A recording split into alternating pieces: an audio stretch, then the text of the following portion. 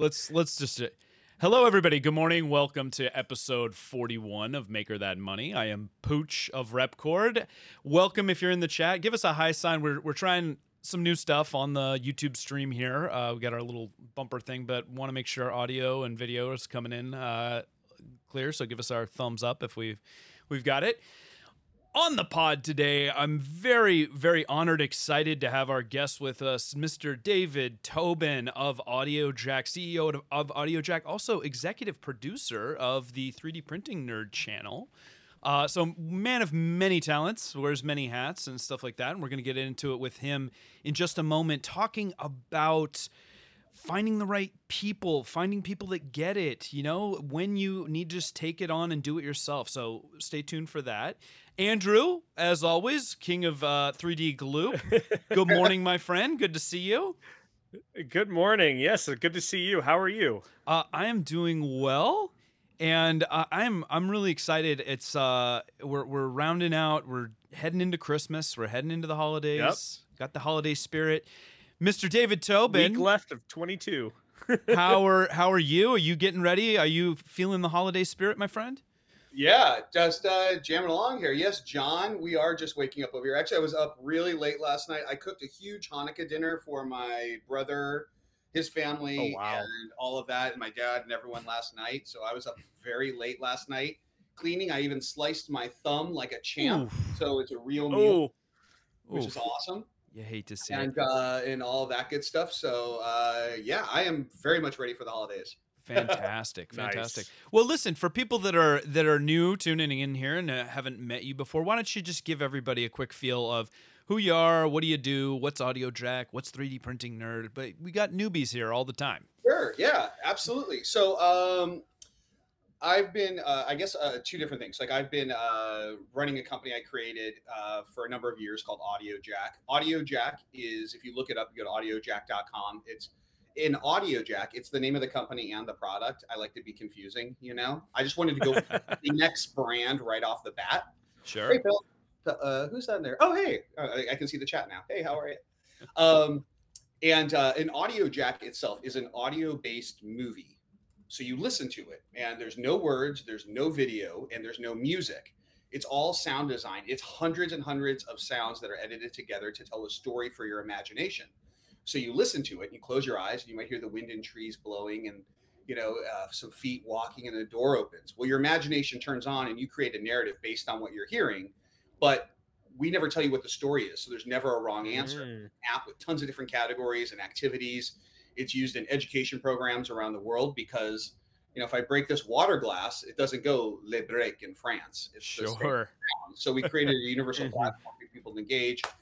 The federal program for the blind in the U.S. uses it. Tons of programs. We work with science programs, World Wildlife Fund. We work in China. We work with programs all over the world. And then I was going to say, I've used it. It's awesome. You guys need to check it out. It's audiojack.com, right? And there's, I believe there's some free ones people can check out and get a sense of it. Yeah. I remember doing like a sports themed one, like a baseball one or something like that at one point. Ooh, that's cool. Yeah. And then you've had some partnerships with like Bose where there was some integration with maybe some hardware and stuff as well. Am I right on that? Yeah, with Bose. So I did a talk at, and I am feeling, it's cold in here. I'm putting my stocking hat back. I'm a California boy. I'm up here and it's like a high of 40. So that's cold.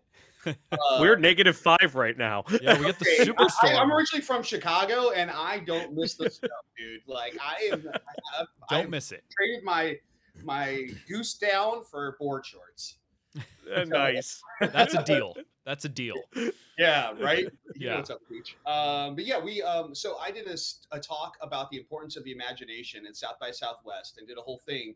And after it was done, the lead development team from Bose was there, and they're like, "Look, we want to work with you. We have a new innovation." They brought me over, and they showed me, and this was the beginning of their AR elements in their headphones. And so I worked with Bose for years, creating audio jacks when you use their AR software, and there's certain ones in here that, as you're listening to the audio jack, and all of a sudden maybe you hear like an explosion over here, and if you turned your head, the story would then shift.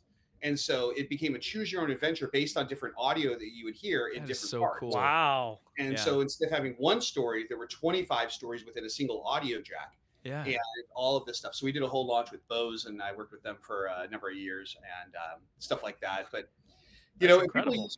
when the pandemic hit, we found a whole new user base of people who, you know, if you wake up in the middle of the night and you can't go back to bed, Yeah. people were playing an audio Guilty. jack. Because the thing about an audio jack is that we've done a lot of work on the science of this as well too, just to be very generic. I know we got to get to some other stuff here, but we work with UC Riverside's brain program. We work with other medical programs to show how the imagination allows us to deal with stress throughout the day, because we're in the always on generation now. Right. And you, instead of having time to like daydream and let your mind wander, we pull out this thing and we start stagnating that process. And when you daydream, you get a light form of REM activity in your mind, as opposed to like sleeping, but you still get a light form. And what that does is that refreshes your brain throughout the day. And when you don't do that, you stagnate the process, and it all comes back at night when you're laying down and you get insomnia, anxiety, and all that. So you listen to the audio jack and your mind focuses on the story, and the fatigue of your body takes over and you fall asleep with no drugs. You know, that's really interesting, and honestly, like I think a lot of people could benefit from Yeah. like unplugging and trying to focus. You know, zombie hedgehog in the chat saying like they can't pay attention to movies, and so that sounds really interesting. And I think it's good. We could definitely use some different sensory stimulation given how visual we are in this day and age. So you have the good on best you, man. movie playing in your head all the time. You just have to relax and let it happen. You know, that's a great way to put it. And I got to tell you, man, you have such a fantastically refined, perfect elevator pitch for like what that is. And Yep. I'm serious about that. I think that's really important in business to tell the story, whether, you know, of your own business in a way that people can, you know, really relate to. And that takes some time to perfect, obviously, and think about like, okay, what's going to really like hook people in? Because in a way, and you do this in a lot of your other gig now as a producer too. So it's all about finding those sexy hooks that really engage people. And we're gonna, you know, man, we could talk forever on a multitude of different topics and stuff. So maybe instead of digressing into that, let's do a little housekeeping. Let's get those calls to wins. actions. We're gonna talk about that's for wins. another show. We'll talk about the mind and getting your head right for another show. So much great stuff there, though, man. I'm excited. I'm excited for that. Okay, so as always, welcome to Maker That Money, the podcast where we talk about turning your hobby into your jobby. So we are super excited about entrepreneurialism. We also are each makers, and we make a multitude of different things, whether it's audio experiences or adhesives for your 3D printing or storage solutions and furniture for your 3D printing and whatnot. That we all kind of have different expertise. And we welcome you, those of you that are joining us on YouTube. We try to record here every Friday at 9 a.m. Pacific. If you're listening back and you want to join us on the chat, feed us questions and comments, we encourage you to do so. You can find us on Repcord, youtube.com/Repcord. We also have we're a call-in show, believe it or not. So there's a link right above my head for those that are brave enough to call in. Maker That Money hotline is the MTM hotline is open and waiting if you want to chat with us that way. That's another way to engage. But greetings. I've seen a lot of familiar faces in the chat. I'm seeing some new people, and I hope you guys are all gearing up for some good R&R, taking some time for yourselves, spending some time with your families in this holidays and stuff like that. But we're happy to have you with us, despite the fact that it is holiday season right now. Let's talk about some wins, guys. We like to start the show being positive and optimistic, and we like to share things ourselves that have worked for us in this past week. And I encourage you to do the same in the chat. Share your wins with us. David, we're going to put you on the spot this morning. You got to pick one. You have to pick just one now, because I know you got a lot of wins, man. I know you're tacking up the W's. It's all I do is win, baby. It's just wins. Just win, baby, win. What's a win for the week? Let's go. I'm a Bears fan, but Raider Nation, man, for that. I would say the biggest win we've had, and I've had recently, has to come from last week, from the charity live stream the 3D Printing Nerd did that we put together. Like that It's is incredible. yeah. Joel and I had a call about like setting. He's like, I'm going to set our goal at $10,000. I'm like, that's a lot. And he goes, I know, but I think like we're going to be on for a while. I think I think it'll come through. And I go, okay, let's give it a shot. What a We hit trip. $45,000.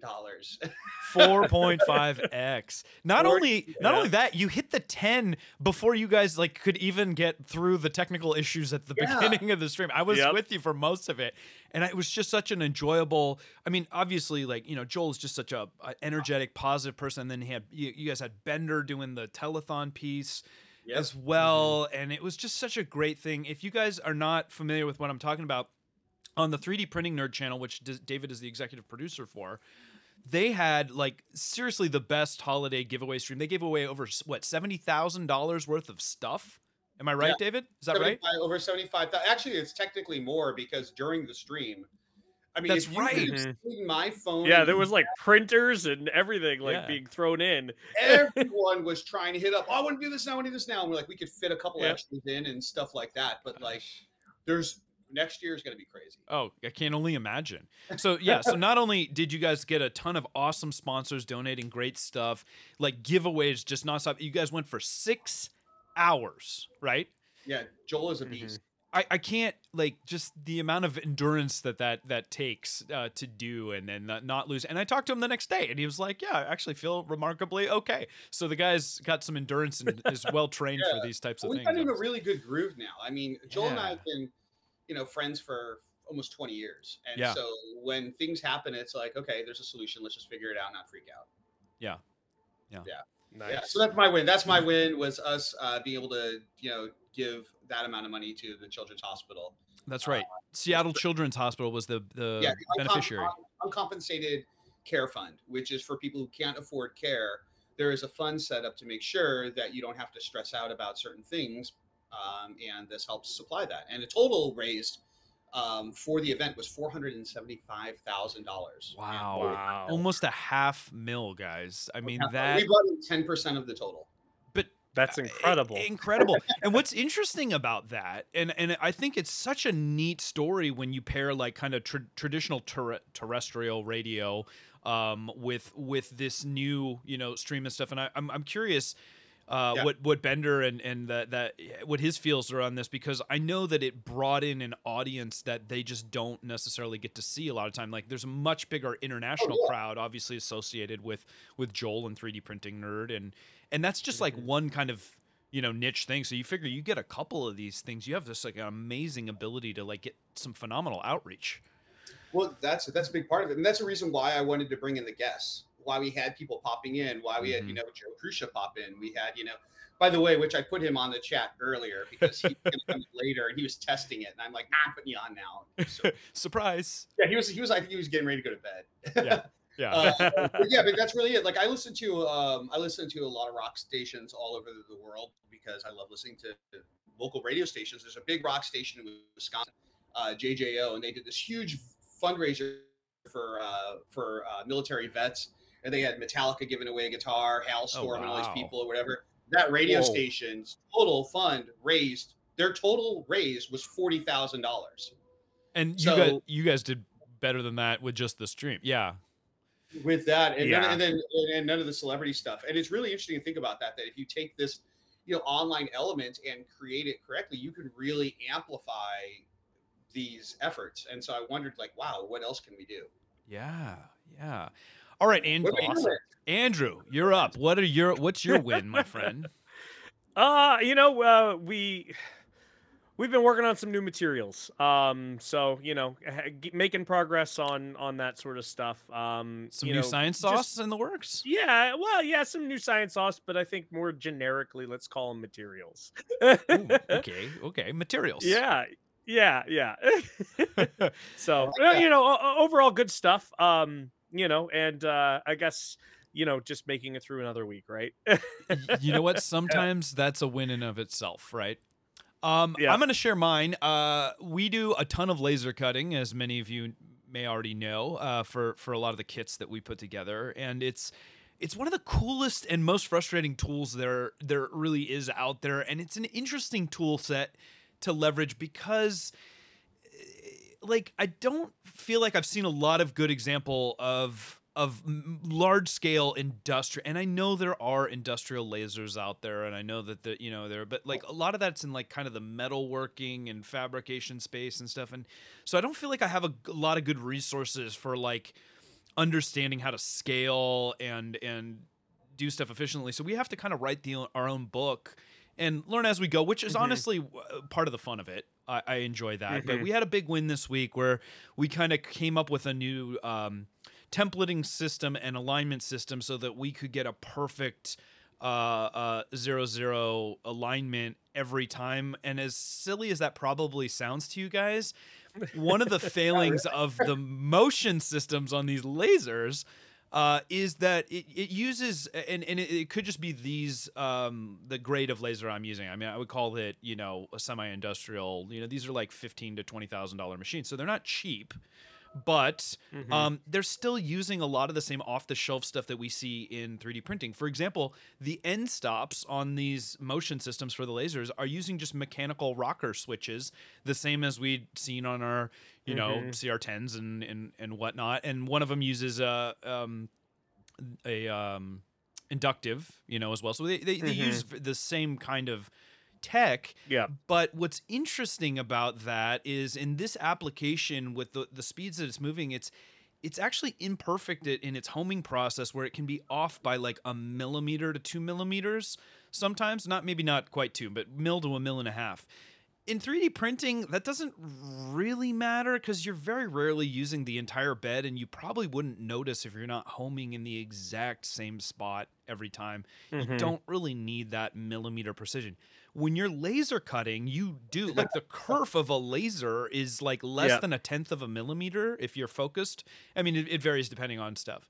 But for example, if I want to take a part of known dimension and cut an exact hole in it in a specific spot, it's absolutely critical that I know where my 0-0 is. And and so these systems like haven't been in place. And at some point, my goal for 2023 is to do a little bit more content, maybe some shorts around some of these little tips and tricks that we've done ourselves that we can share. And I'll do some video of it to kind of explain what we did. But anyway, it was a big win for us because now it allows me to, like, if we had a failed cut, I can take the part, I can put it back in, and I have a good template for like dead nuts getting that whole recut that might not have cut through completely or something like that. So I'm gonna take that as my W this week. Okay. Nice. Awesome. Retired. Bravo to your win. Nice. Thank you for the. Salute you both. Thank you.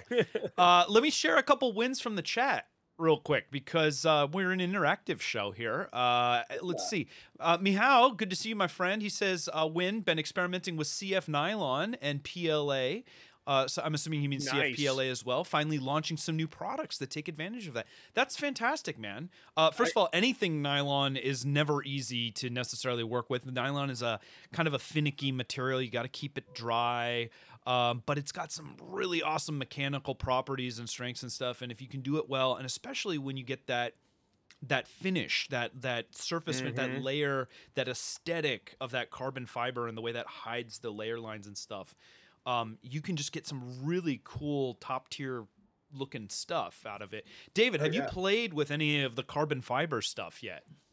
Yeah. Well, we've in the studio, I mean, we worked with, like, I've done, CFPLA and stuff like that, and other elements from that. The carbon from bamboo has, carbon has a nice one I used with that. But we've worked with real, you guys have worked with like some with the Marshall Purge. Oh yeah, with Impossible Objects, working with that company with Thor sent over. Like if you look, there's an episode where we tested. We've done this many times, testing the weight of the full Joel. Yeah.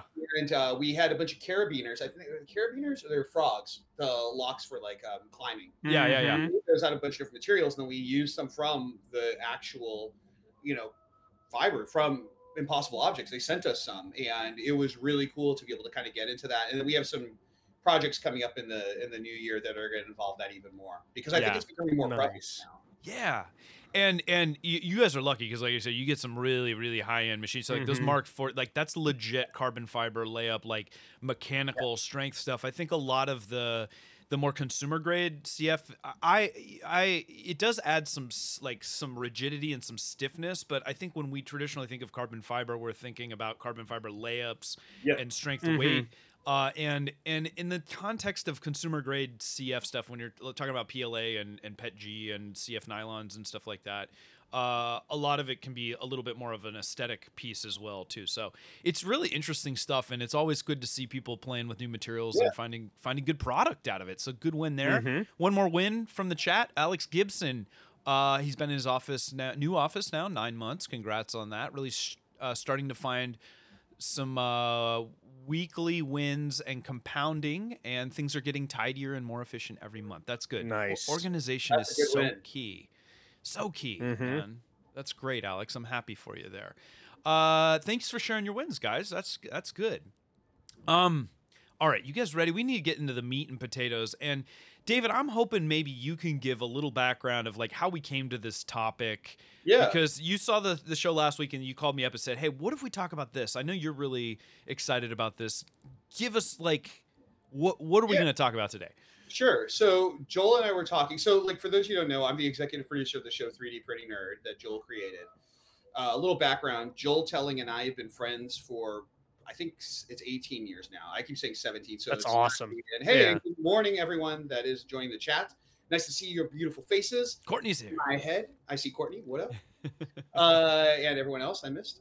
Hey, Grant. We can start now. And all that. And so I've been a TV producer for over 20 years. Worked on everything from like Dance with the Stars, Biggest Loser, to Ice Loves Coco, to Pet Finder, to all sorts of obscure shows and things like that. And when Joel got into 3D printing, I think it's like 7 years ago or something like that, his family got him a 3D printer for Christmas, and he started making, creating the channel. Little tips and stuff here on occasion. But then I told him when he was really getting into it, if you ever want to take this seriously, let me know. I got your back. All right. And sure enough, I'm producing a show for Netflix. It's called Next in Fashion. Season 2 is about to come out. And I get a call from him, and he's like, "Yo, I quit my job at Adobe." And I'm like, "Okay, we're doing this." And so that was like 3.5 years ago, and I jumped on board here. And so the other day, Joel and I were talking about some projects we have coming up, and we were getting into it, and I'm like, you know what? It's just like sometimes people realize in business, they think like, oh, everyone's working toward the same goal, everyone's doing this, but in reality, you might be moving light speed because you have your goals and stuff on there, but the other people out there are going to go at their own pace, and they're not going to go as fast. Occasionally, you'll find someone at a company or a contact, or hopefully your partner in your team is moving at the same pace. But the rest of it, to me, it's like it's going to feel like you're running with mud up to your knees. Like it's going to be that element of it with other people because you're trying to push them, but other people have other agendas going on. Who knows what's going on at their company and their personal life? Sure. They actually are passionate about the job they're at, or they're just doing the job, and you have to work with them and coordinate. And I think a lot of that was like, I said something different, F it, but I'm like, we'll just do it ourselves. Like you put that Thanos gif in there, like, I'm gonna have to do it on yes. Like that's what it is. It's like, that's how we've built half of this. I mean, like, Joel didn't just say like, oh, I got to get all these people to make a YouTube show. He just went and made it and did it and turned it into something. And then I've been able to build on that and turn it into something. But along the way, there's so many other people we work with, and it's like, let's hustle, let's get it going. Let's go. We want to hit this. Because we can see all these things, but it may not be on their agenda. Right. And so we got into that. And Joel's like, "That's a great topic. You should hit up Pooch." And I said, "Let's do it." And I called you. And here we are. Man, we got something done. I got to tell you, man. Like, there's just so many different, so much tasty morsels within what you're talking about there, and it's any entrepreneur I think can really resonate. One, with the feeling. Like mission number one that we always hear is like, just do it, right? Just get it done. Like ideas are worth nothing without execution. Like sometimes you just got to do it. But right, we've heard the saying before. If you want to go fast, go alone. If you want to go far, go together, right? And so how do you meld those two concepts where, there are successful businesses where you're a solo indie entrepreneur and stuff like that, but at some point, if you're a business, you're gonna need to rely on other people, whether they're your customers, whether they're your vendors, whether they're your partner, and so it's tough because we as founders a lot of the time want to just, you know what, I'm just gonna do it myself because nobody has ever feels like they're moving at the speed that your mind is moving. Like you're inside your own head a lot of the time, right? And so reconciling those two things and just it's not clear and your ability to communicate like where you are and where you want to be and the pace that you're going is an art in and of itself. Yeah. Right. So David, my first question for you then is like, how do you reconcile those two? How do you like kind of start to learn like when it is right to go and just get it done yourself versus like, you know what, maybe I'm going to be better off delegating or being patient here and slowing down. All right. Well, so I'm also, you guys know me. I said I come up with like really weird analogies, but it's like, build a vehicle that's going to take your car far, take your business far. It's like your vehicle is going like in this scope of things, build yourself a convertible. That way people can jump in and jump out really easy as you're booking it down the road. Because you're going to need to bring people in at different places. I know it's super cheesy, but I'm just preparing for when I'm a dad someday and I can get my dad jokes in. But it's, it's that element of it. It's like, it's that part of it. It's that element of like, you have to, it goes back to everything. I mean, it's so cliche, but you have to have a good plan. You have to have goals. You have to have your long-term goals, your short-term goals. You have to write stuff down. All the stuff you learned in 4th grade, you have to keep doing because guess what? It works. It's like a real thing, It works. And so it's one of those elements of like, I think I just go. I mean, you've known me for I'm just like all gas, no brakes. And like, yeah, we're just going to keep doing stuff. But I keep things in mind where it's almost modular, where like, here's where the project's going. And then if I reach out to these people and if they can help along the way, great.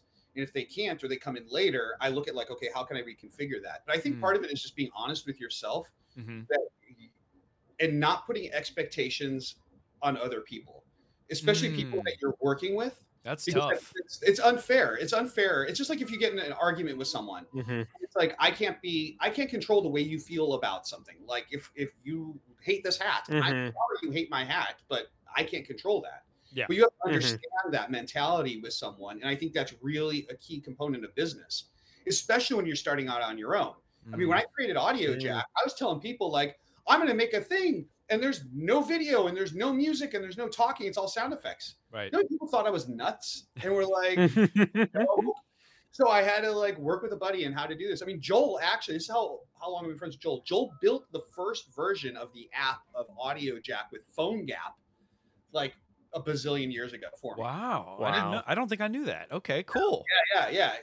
Joel's a genius. But he was able to do that, and like, it's that element of like, okay, I'm going to have to do it on my own. But along the way, I try to find strategic partners. I try to find people and I look at like their business models. And I try to put myself in the headspace of other people because I want to look at like, okay, where are they going? What are they trying to do? Okay, how can I fit into that? And does this work for their vertical? Maybe it does, maybe it doesn't. Also, I don't try to sell people ever on stuff like that. You make a great product and you tell people, here's where I'm going. I'm going to go do this. Do you want to come help out? Do you want to join or do you want to be there when I'm done? Yeah.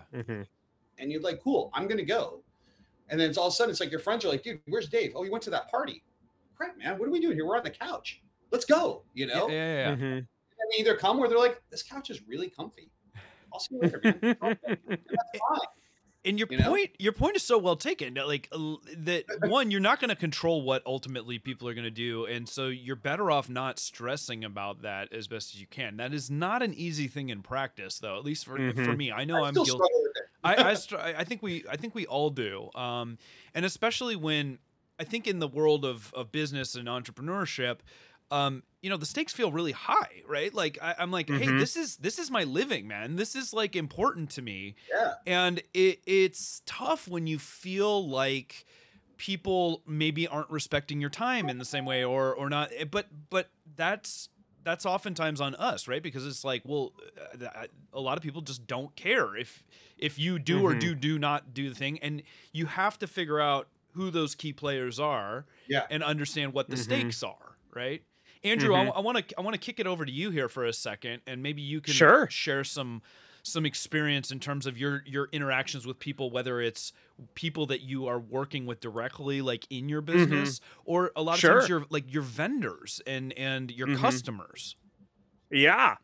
So, before I, dive into it, I'm gonna kick it back to an author that I always recommend, Jim Collins, Good to Oh Great. yeah, that's a good book. It comes down to the question of first who, then what.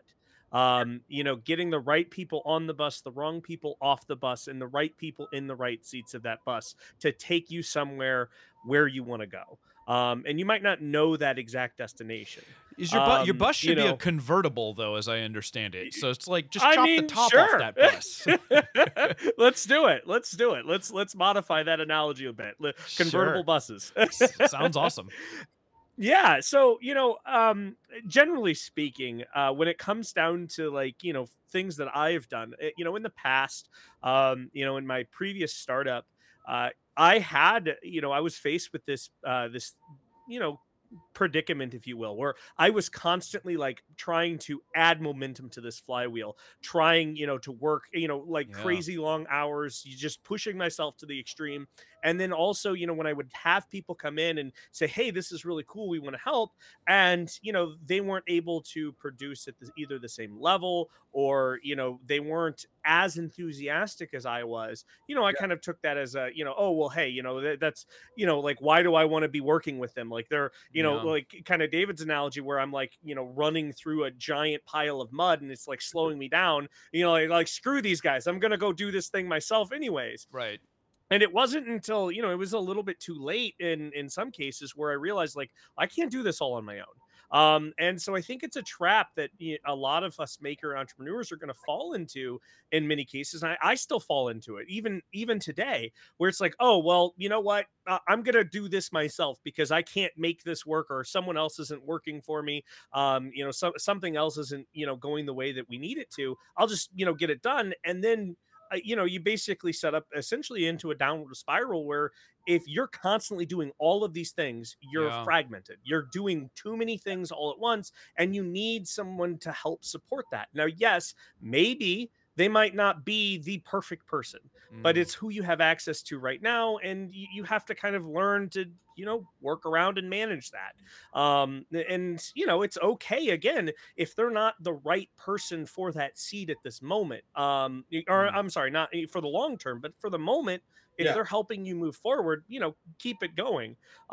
We had some resellers like here at Gloop that our values were not aligned. And we managed and kept with it until the point where it wasn't going to work anymore. And we said, you know what? This is it. We've got to end it here because, ultimately it just wasn't working out. And it's, in business, you have to learn when to say, okay, enough is enough in some cases. That's a tough one. Yeah. Like these people are holding you back in some case. And that's okay. It's okay to be that honest and say, it's Yeah. time to move forward, time to go in a different direction. David, what are So- what are your thoughts on that? Well, first of all, I'm sorry if it's loud in the background. This machine is like going nuts right now. It's got the bamboo going. I can hear it. Yeah. I know it's not even on ludicrous speed. I'm currently 3D printing a full chess set with a board and cases for my niece. She's 7 and loves chess and doesn't have a chess set. So Is that the board in the background we're seeing? What? Are we seeing the board in the background there? No, that's actually a poster with my. Oh, that's a poster. Okay. All right. I got excited here. I was like, dang, that's a big board, man. No, the board is downstairs with a bottle of Gloop. Oh, look at that. Yeah, I've heard and of that I also stuff. this year, just real quick, getting into that.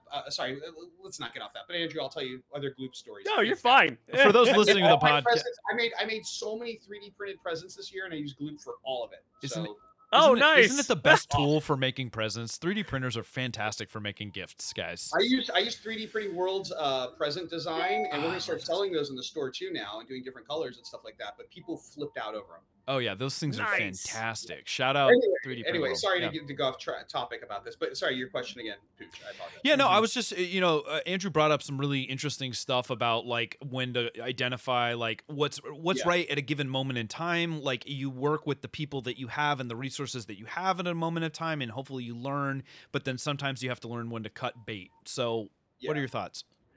Well, with people or with clients, because it's different. Because as we all know, it Mhm. takes a lot of money to bring on an employee. Sure. Mhm. And there's that element of it. And the onboarding of a vendor or a client is different in structure. So it Sure. really, it comes down to the ROI element of it. And real Mhm. quick, yes, I got some great purples for whoever asked in the chat. Yes. That's But Liz. yeah, Liz. Oh, hey, Liz. Yeah, sorry, my chat window is really small. But yeah, for me, it really depends. Like I try to always give my employees the benefit of the doubt and the people that I work with vendors, because there's other people. So I used to manage the Roxy Theater, which is a music venue on the Sunset Strip. It's a historic venue. If you guys aren't familiar, go check it out. It's wonderful. I started running that when I was 22. I was given the keys at a young age, and they gave me Wow. upstairs to On the Rocks, the private club, and then I helped manage downstairs. But part of that was managing a lot of different personalities, from staff to waitresses to dealing with the head of Universal Records to Oh, all these wow. other people and stuff, and dealing with all that. And sometimes you have to kind of grin and bear it. And sometimes you have to look at employees and be like, okay, Mhm. how can I be creative with this person's skill set? Or if, like, I had one employee and he would never show up to work on time, and he had the worst excuses. And so I did is I started writing them all down. And Uh-huh. I said, wow. And he showed up late one day, and I'm like, oh man, hey, wait, before you get to it, I got to tell you the story. And I had combined every single story he had ever told me about being late and put it into one story for him. Oh my god, And he looked at me like, that's so and I go, passive "Dude." aggressive. Oh, dude.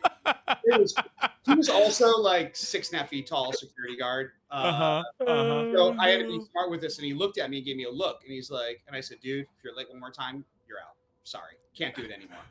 That's a And great it was gift. like- Here's a gift of all your excuses for the year. He was never late again, though. Bound. He was never late again because he knew I was calling him out on all his BS. Wow. And it's like, if you know it's BS, like if it's real, like you can tell when people are doing that. And so that's like an example. Mhm. But Yeah. I think you have to manage your mental stress, because if you're thinking about it and it's causing a problem to you, then it's Yep. affecting the same budget that would be going into hiring someone new. Like you have to look at this and bringing people in on that level, and like, how's it affecting your stress and your productivity? Yep. And so I think it's an evaluation. Sure. Absolutely. Yeah. And the human element, I've said this before on the pod, but I have to just repeat Yeah. it because it just bears repeating, that the human element is probably the hardest part in my mind of what we do as a business, because it's Yeah. so unpredictable and variable. And and Mhm. even the best of people that you're working with, like, time is always that X factor, because life changes for everybody, right? And they Oh, may yeah. be a perfect great person, and then all of a sudden they suffer a loss in their family, or they go through a breakup, and now all of a sudden they're just like, they're not showing up either mentally, physically, whatever. And you have to be able to do that. And so I think that's what drives a lot of people into or away from, a lot of times, the business world, because it's so hard to manage that sometimes. And if you don't have the skills, and believe me, it's an ongoing, like, you kind of have to be a student of human psychology and the human condition to some extent. You have to have good communication skills. You have to have patience. You have to have the ability to figure out what it is that makes these people tick, so that you can get as much productivity or the best of them that you can. Well, as you can. dude, it's exactly. It's like what we were talking about before on the call. Sorry, I'm also loading filament. Go about your thing. day. It's fine. It's just crazy. It's for my niece. She's 7. I know. I I know. But by the way, we have to talk about this later. But I showed a 4, 5, and 7-year-old a 3D printer, and their minds, Isn't like, they that asked questions so I never fun? thought of. Yeah. But yeah, I think it goes back to what we were saying. It's like it's empathy. It's understanding and being empathetical in everything, because empathy is this ability to connect to people and put yourself in their position. And before you react or whatever, it's always think about it like, wow, has this person been consistent, and now there's some anomaly here? Okay, Right. well, I need to understand that. Okay, or is it consistently like this? And then, understanding where Right. they're coming from and being in the moment with people, because that's what it's about. Like you said, you don't know what's going on in their life or how it's affecting them, and it all needs to connect at some point. It really does, and you need to ask those questions and all this stuff. And there's a lot of people that would say like, oh, I shouldn't have to do that or whatever. If you listen, not everybody has management skills. So if you identify that that's a weakness of yours, maybe it's worth it for you to hire a general manager for what you're doing. I don't know. I know that. Especially when we talk about bootstrapping and we all, I think, David, you're bootstrapped, right? You didn't come from venture funding on any of your stuff, or do you have investors, or is it yours? Okay. For Audio Jack, I had it for Audio Jack. I got it in, I bootstrapped it, and then I had a friend of mine who was consulting with me. Okay. And he gave us some funds for a project, but that was it. And Okay. that's the only money. Everything else has been through sales. That's how I started. It was like, through that element, and through 3D Printing Nerd. I mean, that's been just through what we created. Organic growth, though. It's not like you guys, went out and saw it. So, and I bring that in for context because obviously when that's the road you're taking, resources are limited, and so it's like you don't have the luxury of just being able to hire for whatever. And honestly, Andrew, you've been down the road of venture capital in the past too. That's not always the right way, because when you have $2 million in the bank, or in the bank, it's other people's money and stuff. Like, you are probably overly aggressively trying to hire. And doing that before you've really even formulated and understood if like that's the best allocation of resource. And unfortunately, like, that's a really, really costly, those are costly lessons to learn a lot of the time, because you'll hire somebody on and you'll realize, oh, wow, everybody puts their best foot forward. Everybody gives the best references. Their resume is shining and stuff like that, but you don't know what you don't know about them until you start working with them. And they may be great on paper, but then you just don't click, right? So David, we talked about like identifying people that get it, right? And what it is totally different for Andrew and you and me. And like, so it's like, how do you define what the personality type that you need even is? I think it's just experience. It's like when I was, like a great example is like producing TV shows. I have staffs of, it depends on the size of the show, but I've had staffs of 100 people and, or more. I've produced a show we were doing for Fox, and I was managing a team. I was supervising post at this point on the show, and I had a team of, I think, like 20 editors at one point on two different floors of a building, cutting and building this giant network show because it was so massive. And it's just like, okay, you just have to jump into it. It's a lot like, from what I've heard, I've never been in the military, but a lot like war or anything. Like, you get into it and you have to be able to manage those people right there in the moment, because that's who you have. Right. These are the troops you got. Yeah. Right. And it's about being like, for that, like, I would go through and like, okay, this guy is really good at these elements, but he sucks at story. Okay, great. I'm going to have him do our super teases and all these other elements. And I would shift people and kind of, I think any of this, it's an evolution. It's a constant. It's not just, okay, I have this and it's done kind of a thing. I think that's a recipe for disaster. Yeah. Because nothing is consistent. Everything is always fluid and changing and all of that. And hi to Fotis and Britt in the chat. I see some people. Hey, Britt. Yeah. Hey, Britt's with us. Awesome. And Fotis. Love you, Fotis. Kisses.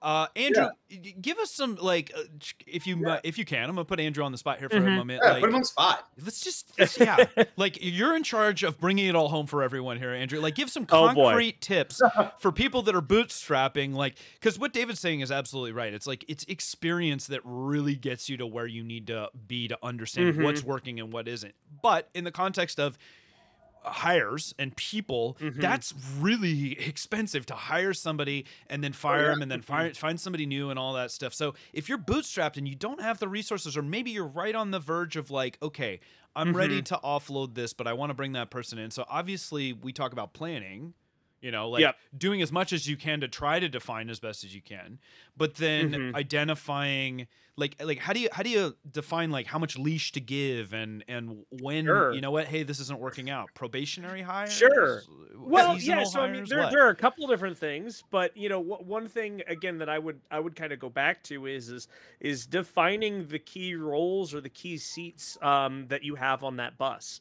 and for the direction that you're going. As David mentioned, things are fluid, and with Mm. experience comes this ability to kind of go with the ebbs and the flows of the changing aspects of business. So one of the things that really got me early on was yeah, I just hired, and you keep costs low. You get young inexperienced people, and you realize like, hey, they don't have the experience to just kind of be let loose and then develop something, or understand a problem that's happening and then work to correct that problem. They had to have constant management, Yeah. constant direction. Yeah. And ideally, when you're going in a direction, it's not someone that you need to manage, because again, that's just going to take away from your time. You're Right. looking for someone that can multiply your efforts, Right. not just add to your efforts, but truly multiply them. And those are the types of Yeah. people that it has for lack of a better explanation, I'll call it a little bit of like common sense problem solving, where they can kind Which of is not so common, predict sadly. yeah, I know. Well, where they can kind of predict some of the things that are going on. They understand the direction that the bus is traveling in. We might not know the end goal, or the overall destination, but they Mhm. understand the direction and the bumps in the road. They see a pothole ahead, so you're gonna kind of have to like move out of the way, or oh, hey, could we work on this, or can we do Yeah. that? So I think it comes down to first defining those key roles, Yep. who are going to be on that bus, Yep. and then from there understanding or looking for those types of people that have this capability of I guess forward thinking a little bit and saying, oh, hey, this is what we need to do, or this is what we could do to amplify our efforts even more. And Mm.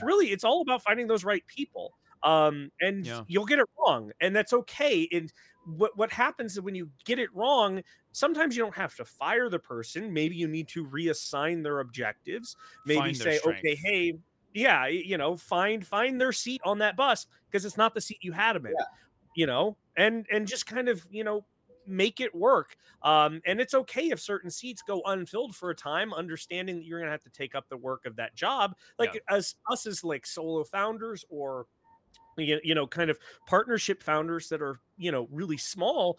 We wear so many different hats, and that's we have to do that to make it work. And so each time we add to our team, hopefully we have someone else that's capable of wearing a couple other hats, where again we're talking about a multiplication of your efforts, not just an addition. Sure. Yeah, and it goes to like what you're saying. Like, I mean, it all goes back to the hiring process and getting to know Hmm. people, asking good questions. I mean, this is for anything. I mean, out of any of the companies I've run or anything you're doing in general, even when you're working with different vendors and talking to people, if you have a meeting and you're meeting with a marketing department, ask Hmm. questions. And this, I mean, obviously it comes from experience and time, but ask questions. They're going to elicit responses that are going to be triggers for you to see and be like, okay, now I know on this team that we Hmm. have these three people, and Right. number two is going to be awesome. Number one is going to be a pain in the ass, and number three will help support whatever we need. And then now you understand what Hmm. you're dealing with. But it goes to Great point. also a great thing when you're interviewing people, like because it's like we have to do this ourselves. Like we're just going to go, like Yeah. F it, we're going to make the car as we're driving and Hmm. go. Yeah. But That's part of what it that, feels like. Yeah. yeah, but part of that is also a question I always ask people and try to ask in interviews is what are your goals? Not here, but what are your goals in life? Are you looking to have a family? Are you looking to be an entrepreneur? Are you looking to start another business? Because Hmm. people try to tell you what you want in interviews when you're meeting people and stuff Yes. like that. But if you can get around these goals and trick them up a little bit so they're more honest, then at least you understand, okay, well, this person wants to do this. Right. And then this position will have a certain longevity within inside that individual's career path, or it'll have a certain time length. Yeah. And then you can better Hmm. understand what to get out of them, because it goes back to earlier what we were talking about, putting expectations on others. Like it's not fair Hmm. to expect something out of Sure. someone who is there to work a job and do the job, and it's great, but you want all this other stuff out of them. Well, that's not fair because you hired them to do this. They said they can do this. Well, if you want all these other things out of someone else, don't put those expectations on them, because you're going to set yourself up for failure, because you're going to ask someone to do something they're not going to be engaged with. And Mm. that's going to get problem. Let me So I push. mean, Let me push back on you on that just for a second. Just devil's advocate a little bit, because obviously there is some extent where like you are hiring somebody, you are paying them to do a job. It is work, and work yeah, by definition is stuff that we don't always want to be doing, right? But I sure. think your point is well taken in that we as the business owner are going to want to obviously get as much out of somebody as we can. We want as much value as we Yeah. can get. And when you're saying like, look, when you feel yourself being frustrated, and you can correct me if I'm overstepping what you're No, no, saying no, here, go on, man. but when you feel yourself getting frustrated, like you have to dial back and frame realistic expectations and realistic understandings of what people's capabilities are. And that just takes a little bit of time and massaging and Oh yeah, understanding. And so obviously finding people that are asking questions on both front, you as the business owner, and your people that are hopefully good people, I always say, are the ones that are asking questions and seeking clarity themselves, yeah, right? Because you're like, hey, that's trying, that's them trying to understand, like, okay, how can I help yeah. you? And finding people that do that, you'd be surprised, guys. Like, it's not common to have people that are like actually asking good questions about trying to understand where the bus is even going, because No. they don't even think of themselves as being on any bus. They're just going and punching in and punching out and doing their job. Yeah. Well, yeah, it depends if they want to be engaged with it or not. I mean, there's people I've worked with on shows and projects and things like that where it's great. They came in, they did their bit, awesome. But there's other people that hang around. They're like, hey, what about this? What about this? And it's like, okay, I can see they're engaged with what I'm doing. So let's give them some more responsibilities. Let's open them up to new opportunities. Yeah. Oh, what do you want to do? And you get to know them. You know, maybe you start them at one role and it's good, but then as you get to know that person, it's like anything, like you moving them up. You know, wow, this person, he would be great as this. Let's give him some opportunity here. You know, and it's really being patient and understanding. And I know a lot of this. You know, when you're starting a business, it's like, how do I even get to that point? Yeah. And it is a lot of it doing it on my own. But what I've noticed is that element of it, like on a very, very small level, is when you are starting a business, it's also those asks can be small from different people. Yeah. Like you can have people help out just, you know, for maybe a couple hours on a project, or maybe just a little bit here, or bounce ideas off people. Like start small and keep in mind the scale of what you're working on. Because if you Right. ask someone to come in and help you with something you're just starting up, and they're going to be like, whoa, this isn't ready for my level yet. Yeah. You know, Yeah. you need to make sure that too. That's another element on it. And hi, Fix 'em, dude. You know, all that. Carl in the chat brings up an interesting thing, and we've heard Yeah. this before, talking about interns, right? And so Oh if yeah, you're thinking sure. about dipping your toe in on, you know, finding stuff, and in California, I can't speak for the rest of the country, but I know in California there's been a lot of changes to legislation in terms of like how you can treat interns and what you can hire them in. Like you have to, and obviously the difference between if it's a paid or unpaid, I think you can do both, but there definitely has to be documented, you know, that the majority of time is spent like training them and all that stuff. So just because they're an intern doesn't mean you get to just go send them off to do your dry cleaning and all that Yeah. stuff. Like you have to be almost more committed to the teaching element of that too, which is very resource intensive. So Yeah. maybe you can save a little there, but there's that can be intensive. Andrew, have you had any There's experience definitely doing the intern thing?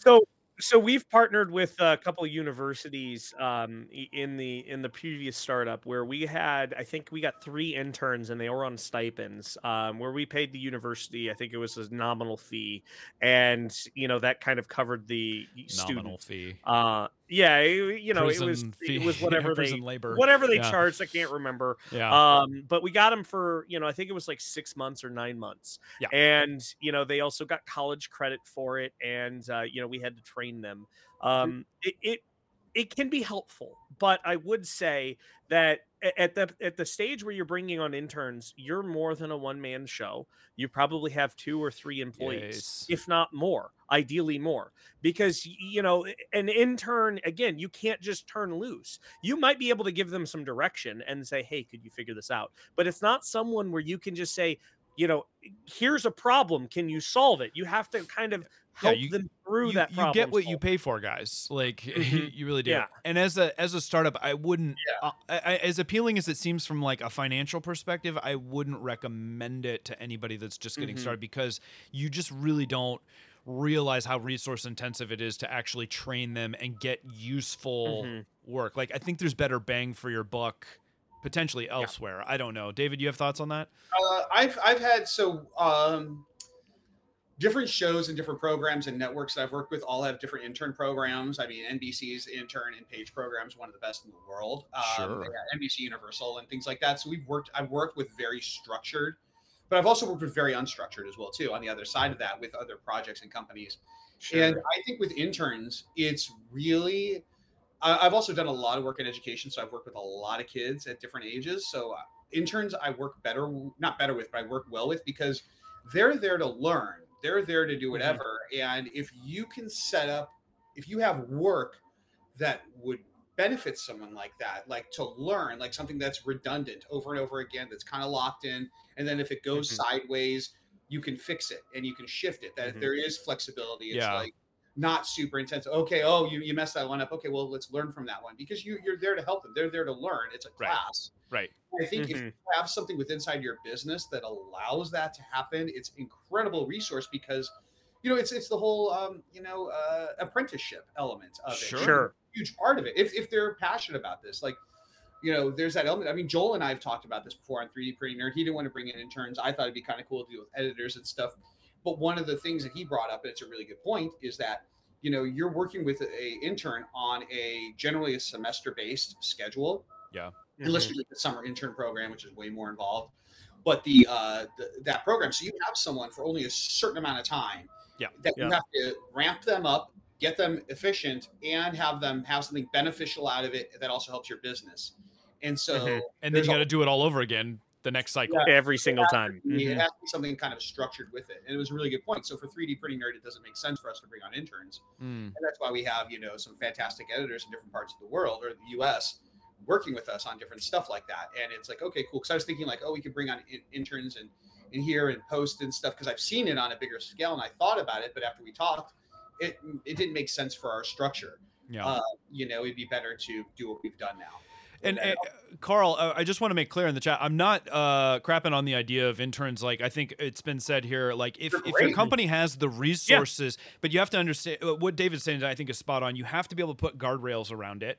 Right. Because you have to set your expectation like this is going to be what it is. And you're going to have to accept the fact that there's going to be more turnover in that part, which is expensive. And you need curriculum developed. So it's like it's not just like somebody's coming in and immediately solving problems like Andrew's saying. So it's a little different when you don't have the resources and a department to like NBC's page program. I'm sure has like a bunch of full-time people that manage that whole thing and have a lot of experience in doing the cycling and all of that stuff, which is fantastic. I love that. I think it's just setting some expectations, right? Like if you're starting from square one versus if you're, an employee, a company of like 20 people, 50, whatever it would take. Andrew Smith in the chat asks about temp agencies. Do either of you guys have an experience with temp agencies? Yeah, I actually worked at a temp agency once. So I've had the experience of that. I did that in between some TV shows because not every show ends at the right time. And I was early on as an associate producer on a show. And I worked at a temp for it didn't last very long because my personality doesn't work in that space. But I've seen them before and they're very efficient. But it goes back to, there's something you said. And I'm echoing it in my head now because I'm thinking about this. I'm putting myself back, as a small business, as someone starting a business, the ethos of this podcast that you guys created here. The one thing that you hear all the time is everybody else telling you, oh, you should get an intern or, oh, you should do this or you should do this because everyone sees these things. They're not involved in your business. They see, oh, interns are doing this. And then you hear that all the time and you deal with this. So you start to explore that and you start to second guess yourself. Think, oh, maybe I should do that. I think that's something else people need to realize too, is running your own business and just trying to do it on your own and just saying, we're going to do this on our own is all the influence from other people that are coming in saying, oh, here's a solution. Here's a solution. It's like, okay. And it may be a solution, but you got to try and you got to experience it. But your point is well taken. Sometimes it's just about getting that experience and, you can take it for what you can. Andrew, thoughts on temps? So with temps, it can be incredibly powerful if you have a specific job that needs to be done. Again, with some rails, that it's a redundancy sort of thing, or it's, oh hey, we're making this widget, I need someone to fill this position, whatever it might be. I don't think there's anything wrong with temp agencies, but don't I wouldn't say don't rely on them. Yeah. If you're going to use them for what they are. They're a temp agency for you to fill a position while you're finding for that right person. Yeah. Just use it and understand, like, okay, this work needs to get done, but it's work that anyone could in theory do. Yeah. So you don't have to have the right person, but the pieces that you need the right person for, you're holding off on that until you get that person in. Yeah.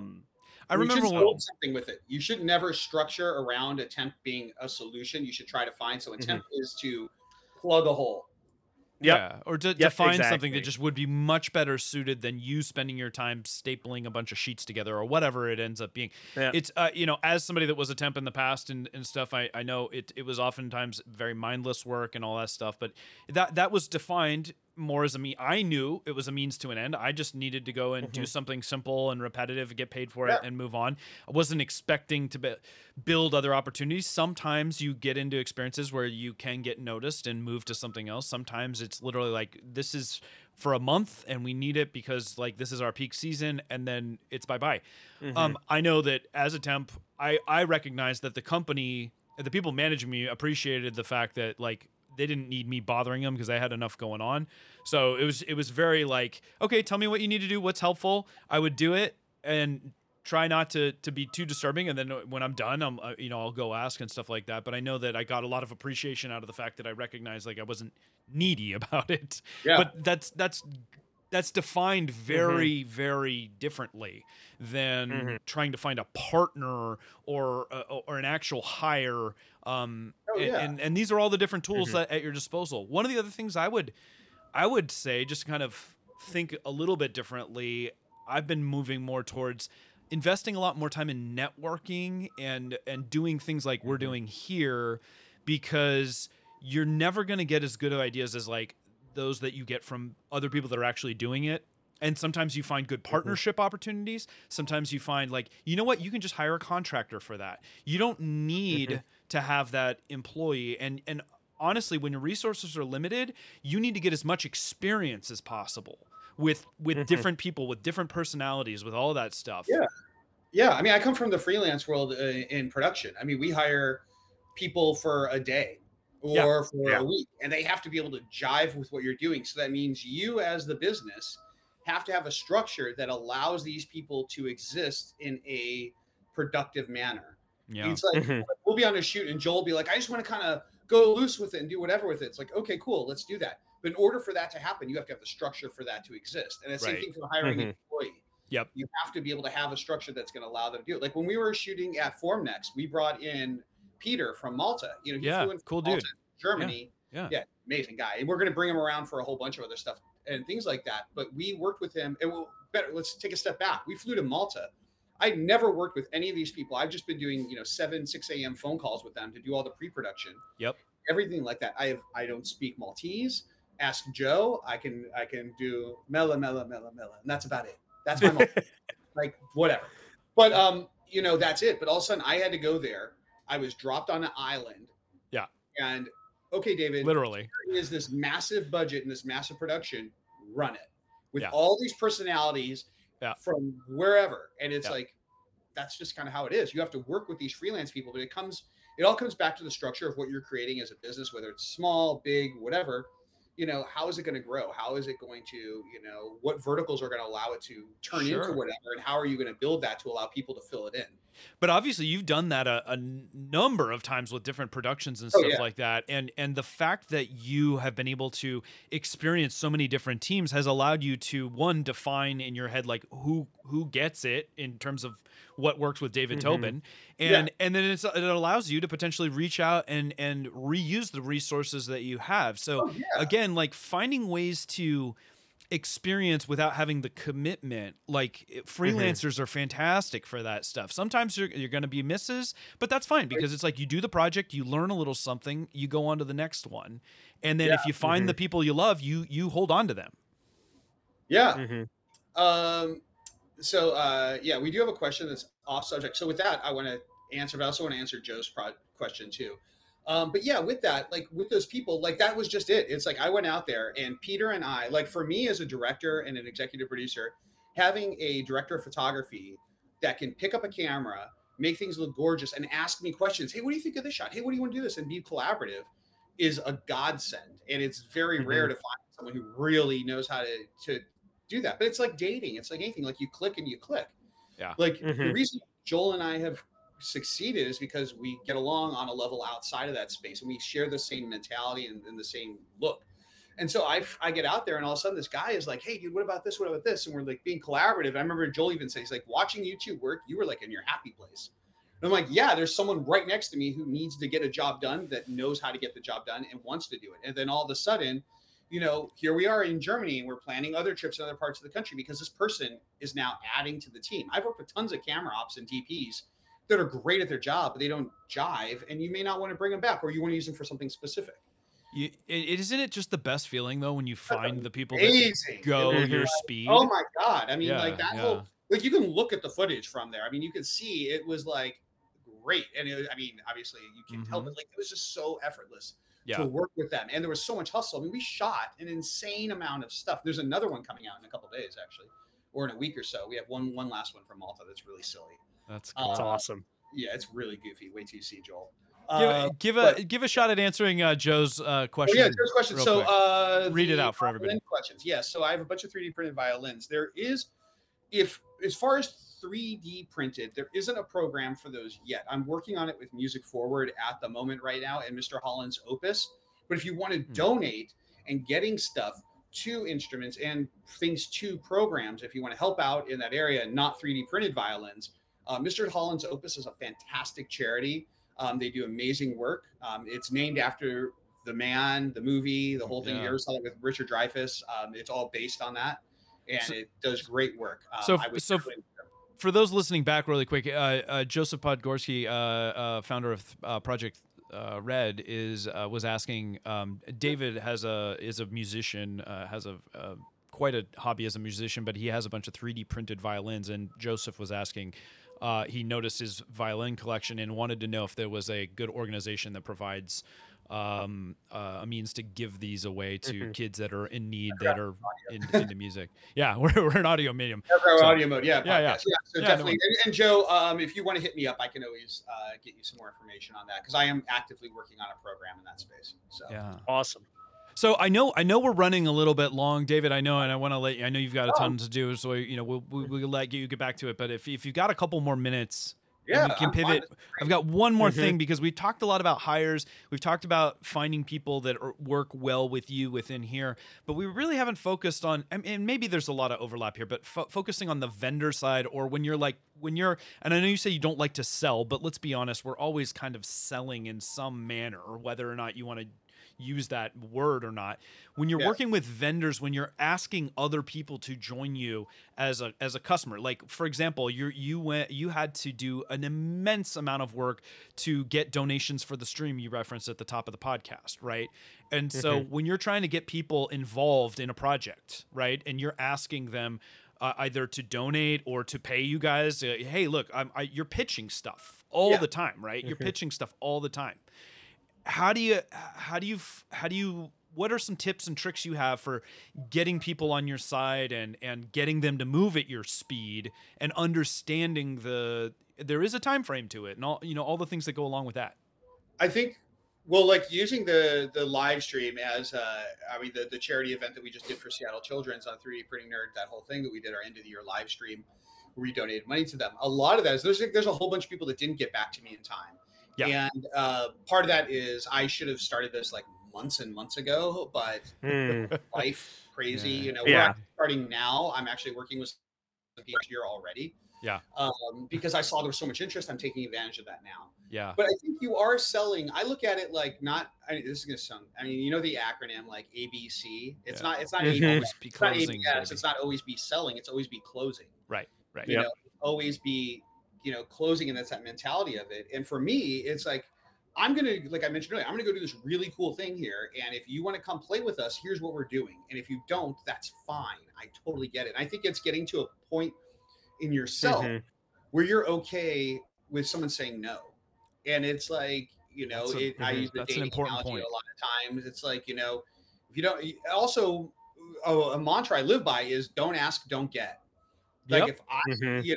whatever, like I've definitely thrown out numbers and project ideas to people that made like just crazy stuff. And they've said yes, but there's no way if I had never asked that, so it's that element of it Mhm. when you're, You miss when you're doing 100% of the goals you don't take a shot on, right? What was that the yeah, famous Gretzky exactly. saying? Yes. Yeah. Michael Scott. Yeah, Michael, Mhm. Michael Scott. Yeah, but I think that's it. I mean, it's like when you're working with it and you're trying to get people to come along and you're trying to work on projects, there's people I've messaged and you just don't get. We were talking about this before. Like I do a lot of follow-ups. I think that's we talked about this a bit on the call yesterday. A bit about that. That is so core to everything. Is I make a sheet, and I used to do this when I was starting Audio Jack. I would go to conferences. I'd make a sign-up sheet, and I tell everyone this. Like if you're at a conference, if you're at an event, get MailChimp's iPad app that creates an automatic list for you, or have a piece of paper and a pen at your booth and leave it there. Make sure it's emails and then follow up after the event with everyone, and then see who comes back. You told me that at IRF like 2 or 3 years ago, and it's a great tip. It's a great tip. It will make you so much happier because you'll have all this information. It allows you to go talk to other people. Right. Especially if you're like, oh, hey, go sign up. I'll get with you later or whatever. But then once you have this data, or once you're dealing with a company that you finally got a connection with, send emails consistently, put it in your calendars, have a chart and be like, okay, I followed up this day, a month later, here. And there's people that I have, after a bit, I'll just stop reaching out to them. And there's other people that I will harass and hit every week. I don't care. Like, I don't care. Like, I don't care. You're either going to say yes, or you're just going to keep ignoring my emails for the next 50 years. Yeah. And I've had people like, okay, we need to talk. You've been emailing me enough. Let's figure this out. Say, Tenacity. oh my God, I forgot your email. I'm sorry. It's been like 3 months. Let's get back in touch. I'm so sorry. Thank you for sending me a follow-up. Because just like you said at the beginning, people have lives. We don't know what's going on with their kids at home, with them, this, that, whatever. Something can get caught in spam. There could be a new filter, a new mandate. There's so many unknowns. So you have to be this consistent business. Like we all say we wear different hats. Yep. But I would literally like start a day and be like, I am in sales mode today and I am just doing this. Even all these other things that are happening, I am the salesperson today. The salesperson doesn't deal with leads. Like he deals with this. Yeah. So the quality leads, the Glengarry leads. Yeah. You want the good stuff. Dude, it's so funny because it sounds like one of those small little things, like follow up, right? Like duh, everybody, but it is so crucial to the process. And I think I think a lot of people, especially makers, don't feel like they're particularly good salespeople, right? And selling is what is going to make you successful. Like without selling, and I know you don't like the term selling, but it's like we need customers, we need revenue in order to exist. And I think the biggest failing, if I were to look at, just in my experience, and you can disagree with me in the chat if you want, but the biggest reason that most companies like don't succeed is because they're so focused on developing product and doing awesome stuff, and they get sucked into the if I build it they will come stuff. And that doesn't work. You have to sell. You have to follow up. Like you have to build an audience. And those things are not looked at, and we tend to avoid the things that we do not enjoy doing. And before you know it, you're coming up with all these excuses. Oh, I had competitors. No, it doesn't matter. People have competitors all the time. Yep. If you're not consistently getting in front of people and asking the question, taking the shots, following up, you're not going to make it. I don't know. Is that fair, guys? I say that's perfectly fair.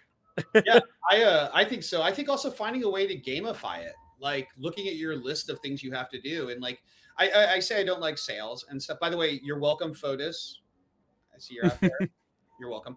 But the element of it is, it's like I know I don't like using sale. I hate like selling myself to selling something to someone.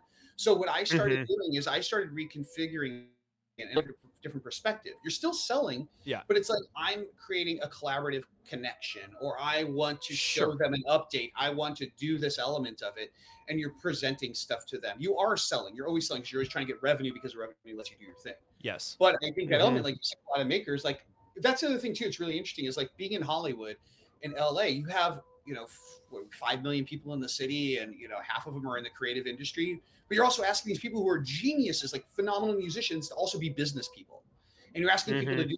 And in the maker space, it's the same. Like I've met so many wonderful engineers and artists and scientists, Terrible business people starting companies, and they're like, oh, I have to get here. And it's like, that's not Yeah. my skill set. It's like, okay, you don't have to be a salesman in a three-piece suit. Yeah. But think about how you can get people excited about what you're doing, because that will turn into sales. You don't have to be a salesman, salesperson. Yeah.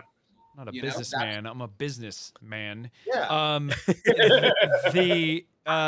You said it best at the top of the show. I think you're absolutely right. You can call it what you want. It's some form. We're always selling ourselves, right? And but the way you framed it, where you're like, look, I'm going on this journey, and you can get on board if you want, because this is where we're going, and it's going to happen. And you have proven a track record of time of execution, right? And the more that you prove that you can execute, the more people are going to want to come along with you. That is the number one way to sell, to prove you can get it done. And that takes some reputation, that takes some time, that takes some experience. But when you tell the story that way, you're absolutely right. You're not selling. You're like, this is what we're doing, and you want to be part of this party, man. Like you want to be in on this. Well, that's exactly it. What you're doing is like, it also depends. Like, even if like someone says it's great if you have a product, if you don't have a product yet, but what you're doing is now let's flip it on the reverse. Now put yourself in the headspace of these other people, which goes back to empathy, understanding what your clients are looking for, where they're at.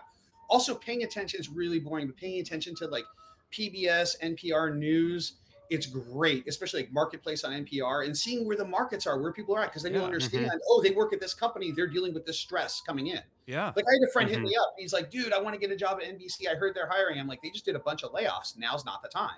Yeah. It's like understanding that. But what you're doing is you're mitigating risk for the people that are buying from you. You want to give them confidence, so they look at this and go, whoa, wait a minute. You know what? If I engage with this person, it's making my life easier. You're solving a problem. We talk about this all the time. Like, if you're solving a problem for people, whether it's what, you're saving them some time because they don't have to make their own. A lot of times that's that you're saving them money. Like, really, like your ability to sell is your ability to take a problem off of somebody's plate, or save them money or time doing something out, time, which eventually is money. And so I want to talk about something from my, like, people ask me all the time, like, oh, I don't do traditional advertising. I don't pay for Google ads or Facebook ads or all that stuff. Same here. And I know a lot of people, I'm not saying that can't be a successful revenue stream, but when you want lasting customers and impressions and stuff like that, the word of mouth stuff, your stuff out. So I always love getting those photos from people on social media or emailed to me where they're like, this is my Repbox setup and it's cool. And I can't tell you how much repeat business has come from like, hey, I saw your box on Joel's wall, or I saw it on David's wall, or I saw it, just having it in the background and letting people ask the question themselves, like, what is that, right? They don't want to be sold to. They want to go through that exploration and understanding like, hey, that might be good for me. And so really the mission becomes like just getting in front of people. I say, like, you don't have a sales problem, you have an awareness problem. Sure. You need there is so much noise in the world today. You need to be able to shout above the noise. Well, that's exactly it. Like with Audio Jack, like I don't try to sell it to anyone. I just have them listen to one. Like, go download the app. It sells itself, right? After they're done, they're like, oh my God. And then I didn't even know about this, right? How many people tell you they didn't even know? Yeah, well, what I actually did. So speaking of like Facebook ads, I mean, this might be a conversation for another time, but like using the ad stuff out there, if you do it in a creative way, it can be incredibly beneficial. I got my first sales from Audio Jack after I had the website up. This is a long time ago, and I was still doing beta testing because I knew there was no language barrier. I did ads in European small cities in Europe where I had no competition. Yeah. Right. No one else out there. It was obscure. And just to get people buying and testing and putting it out there. Yeah. And then I cultivated that. And then I took that and I saw what they were engaging with. and then I used that for bigger campaigns. Yeah. I created Okay.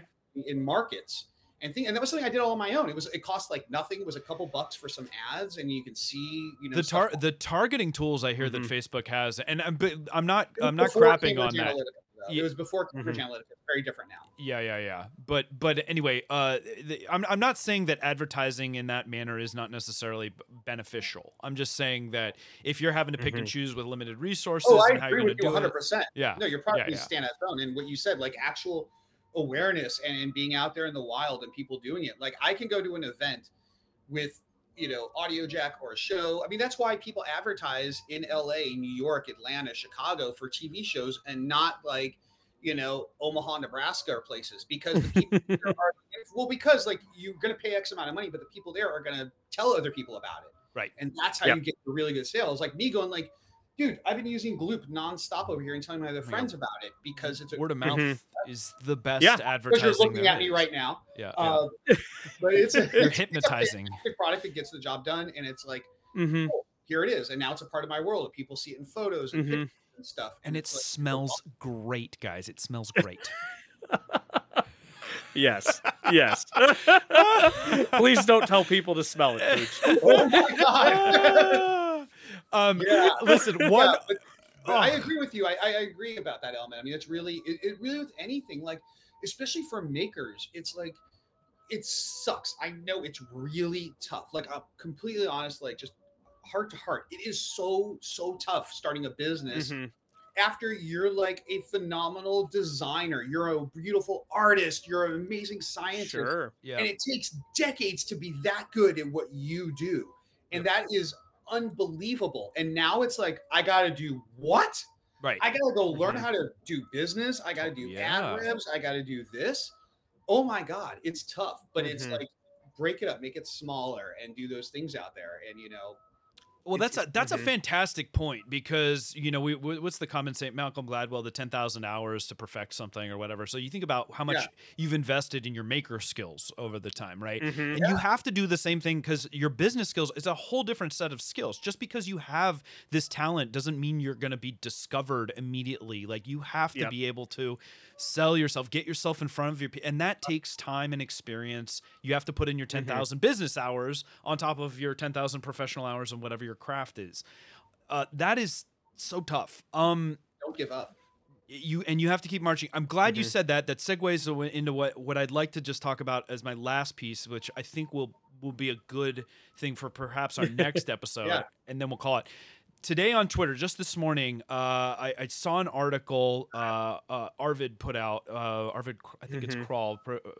Forgive me if I don't mention that. All right, but it said literally like, "I give up. I've tried," and Mhm. and it was a hard read. It resonated with me deeply, because I think we can all vouch for having moments as entrepreneurs where we're just like wanted to throw our hands up, like I give up, and yet we have to keep marching forward. And the article said, like I tried 3 times. I wasn't good. I don't know all the details. I wish I had more details on like what this person actually tried. Mhm. But I think it was great that we were seeing some stuff that wasn't necessarily through the rose-colored lenses that we often see with social media, right? Mhm. Oh, we're doing awesome, and here's our revenue, and da da da Yep. da, right? Like the struggle is real, and the I don't know, the amount of effort that you have to continuously put in, and times you have to get knocked down and all that stuff, guys, is just it's a lot more than I think a lot of people realize. Mhm. And we talked at the beginning about like the cutting bait thing, and like I know it's not really in the entrepreneurial spirit to talk about when it's time to give up. I don't think give up Mhm. is right. I think it's Mhm. pivot, right? Well, I think, yeah. I mean, I read that article, and that guy was institutionalized. He went through a lot of different stuff. Yeah, there was some mental health issues. Yeah, and there's a whatnot lot too, of other sure. stuff going on. In that Sure, element. sure. But, like, there's, I don't know why this just popped in my head, but I'm going to say it anyway. So I don't know if have you watched the show Silicon Valley? Oh yeah, I love it. Mhm. I Okay, want so more of it. I was at a point kind of mirroring them with Audio Jack, and I actually had anxiety from watching the show, and I had it was so real, because also all the It's too people in the real. show are also like legit tech people. Yeah. Because, Mhm. and I couldn't watch it. But then I remember watching the beginning of the second season, and But it's so there was good. a scene where he hopped in as like the fake Uber driver to take that investor and like to pitch him. Mhm. Yeah, And yeah, at the yeah. end of it, the guy goes, "You did what?" He's like, "Well, we're trying to do this and get this." And he goes, "Oh, I'm sorry. Is it hard becoming a billionaire?" Yeah. Like that line resonates in my head. It's like, think about that sentence. Yeah. Mhm. Billionaire, Yeah. millionaire. Mhm. Was it hard? Yeah. It's Yeah, hard. it's hard. Really Yep. hard. It's like anything. Like you want to be in the NFL? Sure. Like you can talk Yeah. crap about Tom Brady, but you know what? That dude is like a legend. He has dedicated his life to do that, and there's only one of him Mhm. at that level. Like anything, like if you want to do that, it is not easy. It is hard. You are going to get beat up along the way. It is part of it. You have to put parameters in your own life that you know to pull back on, to find those healthy spots on it, find those things. Is it music? Is it exercise? Is it reading? Is it taking a nap? Is it Yep. huffing gloop? I don't Is it know. huffing gloop? I hope not. Kidding. By the way, for anyone listening, do not ever 3D gloop. Do not do that. It is not bad. It's horrible. Don't do that. One of the best quotes I ever got from the closest thing to a mentor I have here was saying, like, as a business person, as an entrepreneur, you have to learn to love the taste of your own blood, because you are literally going to get punched in the mouth like a million times, and you have to just keep getting back up again. And it is that moment, the darkest before the dawn, all that, like the moments that you say like this is hopeless is like right before you have your next breakthrough. So a little taste perhaps of things to come, guys, a little teaser for something in the new year. I would like to dig in on that topic more, because it's not always rainbows and butterflies and unicorns and all that good stuff. But there's lessons to learn in the failure as well, and I think that we really need to be real and to dig in on a little bit more of that. So tune in a future episode for more. Let's do it. On Yeah. that. Yeah, there's a lot there, especially in the mental health space, man. Listen, man, I got to thank you, one, for staying on extra long with us, and two, it's always a pleasure, man. I could talk with you all day on any number of topics, but I wish you a happy Hanukkah, a happy holidays, whatever holiday you're celebrating, guys. I hope that you have a safe and fun and enjoyable. Take some time for yourself. Get relaxed. Get your head right. Whatever you need. And we will see you in 2023 for more Maker That Money. Until then, I am Pooch from Repcord. Andrew? I'm Andrew from 3D Gloop. David. Oh, hi. I'm David from Audio Jack and 3D Printing Nerd. Thanks for having me on. Happy New Year, guys. Happy New Year. Merry you. Christmas. Happy New Year. Happy holidays to all. Take care, guys. See ya. Bye. Bye.